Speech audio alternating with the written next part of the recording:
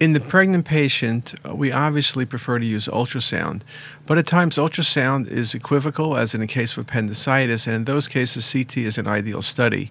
We often will minimize the dose, but CT is very good in the acute abdomen in the pregnant patient, and in this case, very nicely, you can see a dilated appendix, a very classic example of appendicitis. There's an appendicolith present.